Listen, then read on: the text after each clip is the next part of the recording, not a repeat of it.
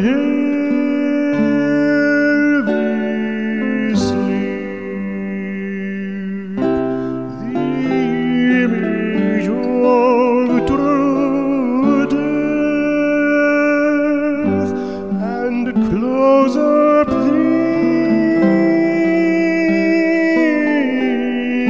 these my weary weeping. Welcome back to the Philip K. Dick Book Club. In every episode of this podcast, I read through or look at one of the works of Philip K. Dick and give some of my comments, and I'll try to get a little bit of hopefully insightful analysis to these stories. In this episode, we'll be looking at Prominent Author, a story about commuting, a story about, religion, a story about work in some degrees, but I think primarily I like to think of this story as it's a playful look at religion, but I think it has a lot to tell us about the commute, and that's kind of where I want to zero in on a little bit. Prominent Author was published in IF in May of 1954. You can find it in the second volume of the collected stories of Philip K. Dick. So let's just jump into the plot summary of this story. So we got this woman, Mary Ellis, talking to Dorothy Lawrence, a friend, about her husband. So the husband is Henry. So it's Henry, Mary, and at least early on, there's this woman, Dorothy.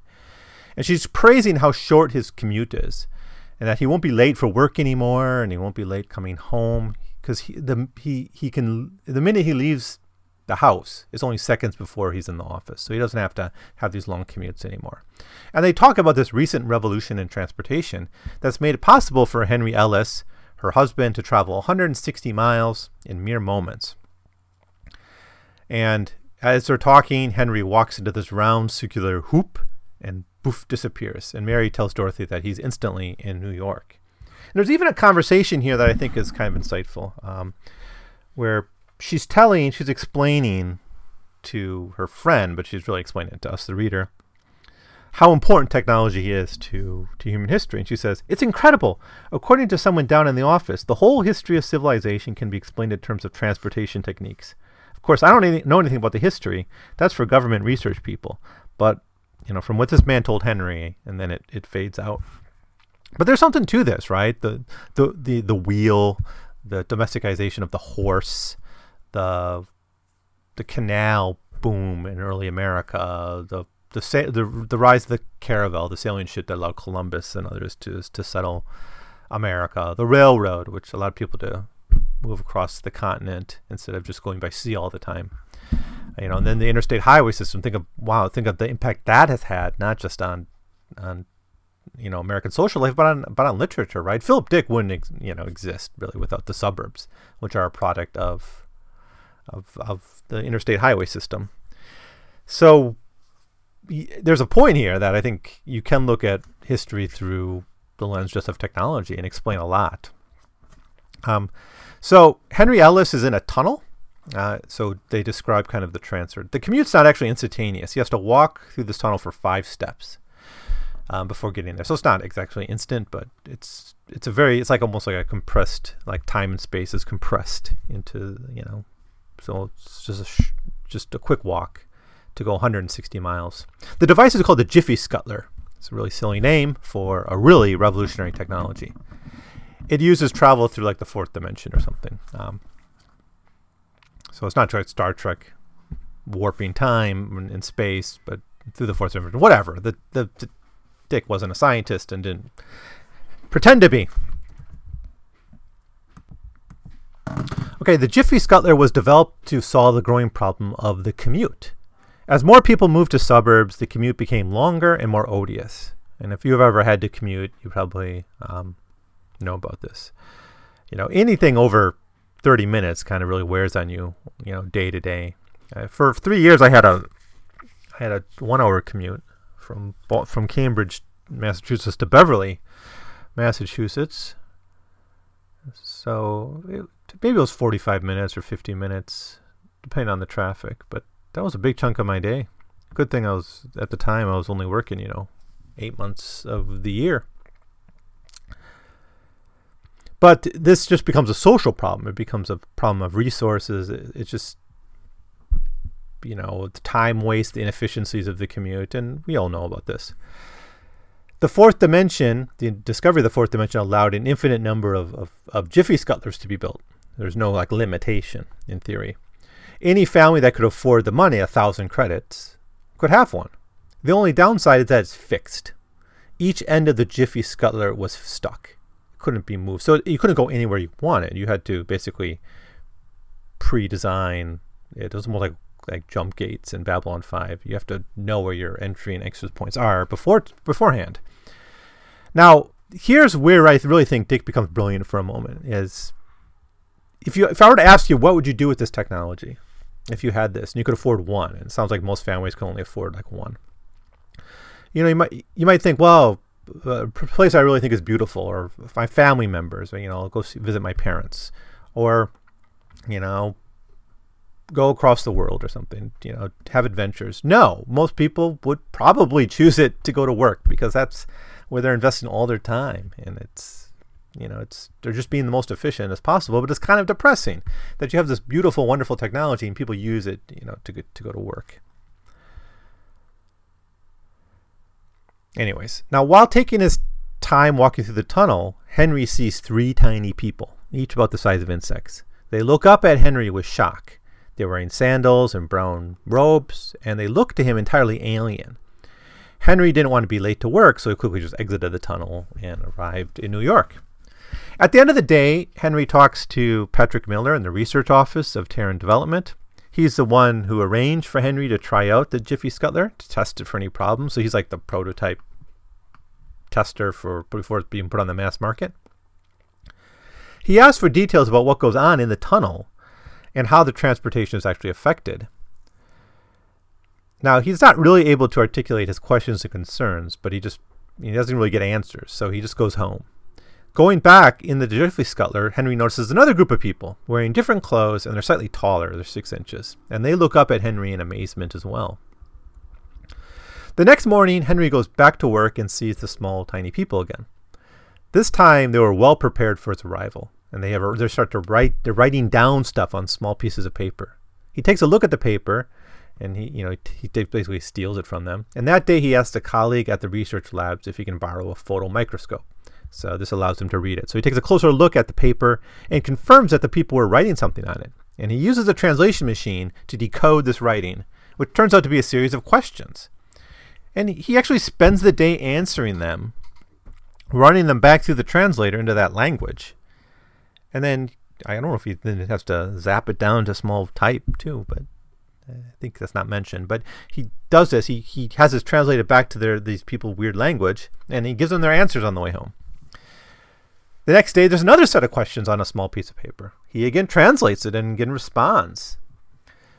And when people ask what he's doing, he claims he's corresponding with a friend from another planet or something. Translating and answering questions was quickly becoming his full-time job. At home, Mary notices that Henry is much happier and more enthusiastic about life. And he just mentions he's got a new exciting job at work. But if actually it's evasion work that's really fun for him, it's not going to work. He's having fun basically playing with his toys, essentially. Now, Henry begins to ponder the civilization of the people he's corresponding with. They seem to be on a different time scale because he never sees the same people twice, and they're smaller, their clothing kind of changes. They're not quite right. And they seem to begin offering him sacrifices. They seem to fear and revere him. And by the 5th time he went through there, they had built a temple to him.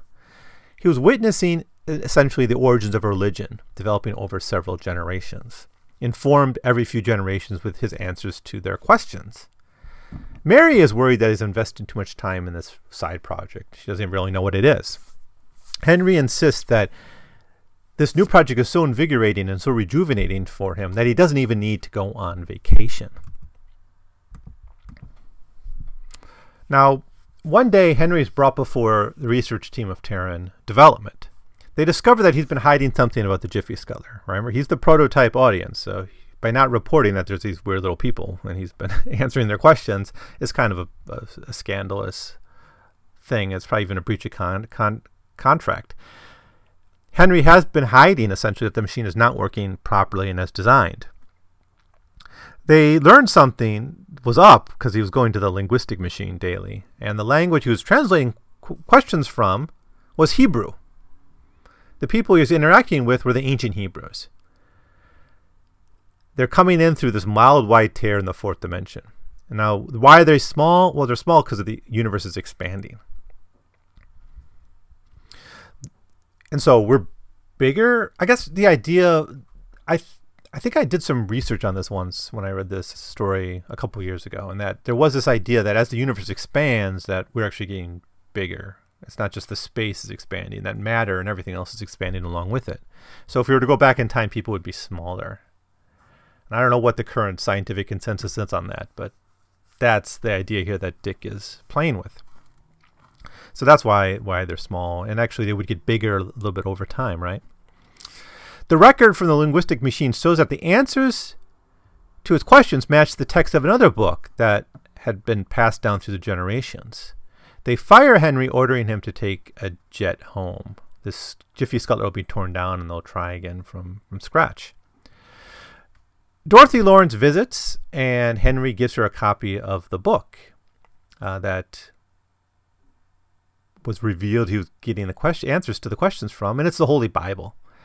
And Henry claims that he had written it, but that he's now actively at work in a new project. Now, how did he write the Bible in five or six trips through the Jiffy Scuttler, 5 or 6 days? I don't know. It's not really explained, but whatever, take it. The idea here is simply that through this time riff, someone from the future wrote the Bible. Anyways, going to the analysis. This story has a lot in common with the story Prize Ship, especially with the idea of the expanding universe expanding the size of atoms, right? So the idea is if we go back in time, everything will be smaller. And I haven't talked about Prize Ship yet, but it's another story we'll get to eventually. But that's the main idea there, right? When we go back in time, everything will be small. In this case, though, it's the ancient Hebrews. They're moving in through a break in space-time made possible by this technology. This explains the nature of the revelation, which came to them at various times over thousands of years rather than all at once. And that's kind of how the Bible reads, right? You have different prophets having their messages, and it comes over time. It's not a one-time thing like the way Muslims believe the revelation when it came to Muhammad, right? It's a process. And that's kind of what's being recreated here in the story. Each of Henry's days was perhaps generations or more for the ancient Hebrews. The story ends with the hint that Henry will continue his work in Revelation, but with the Jiffy Scuttler dismantled, it's not clear how he's able to pass on his next revelation to other people. Now, one subtle aspect of Prominent Author is that the work of Christianity seemed to be dead or relatively unknown here in this world. Yeah, they know this book exists, but no one really reads it, right? They have to kind of really research it, and they're like, well, these things look familiar, and they cross-reference it, and they find it's very similar to the Bible. But, people aren't reading the Bible actively. It's not in their head.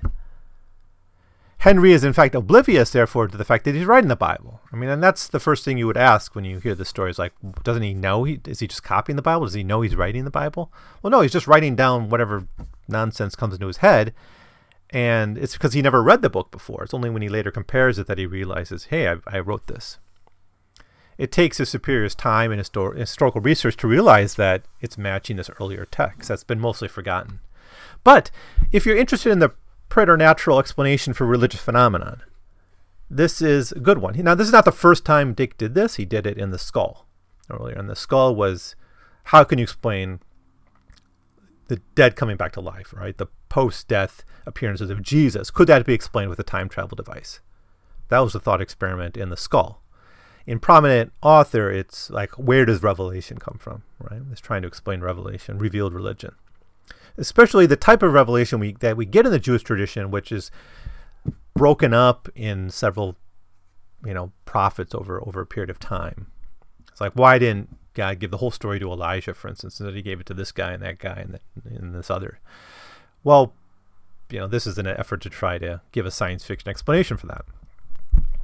The context of the story is rich in commentary on our relationship to work, though, and I think that's really where we can get some more meat out of this story beyond just what it is on the surface. We're sad to learn that most people will use the Jiffy Scuttler. Yeah, it's a prototype, and we don't know how it will actually be marketed in the end, but it does seem that most people will use this to get to work. The commute has become so horrible over time that escaping it is an obsession for millions of people. Right? As Mary explains in the opening page of the story, the history of technology is history. And our social history is tied up on it. And I could go on and give you lots of examples of this. I'm sure you could too. Whether this is true or not, though, I think there's something to it. I don't think you can ever have a historical interpretation be true or false, but it's, there's something to that. It'd be a fruitful way of looking at history, I think. The question, though, of how to get someplace on time is one of the central worries of suburban life. How much money and fuel and time and worry and anxiety is squandered to move people from the suburbs to the city every day?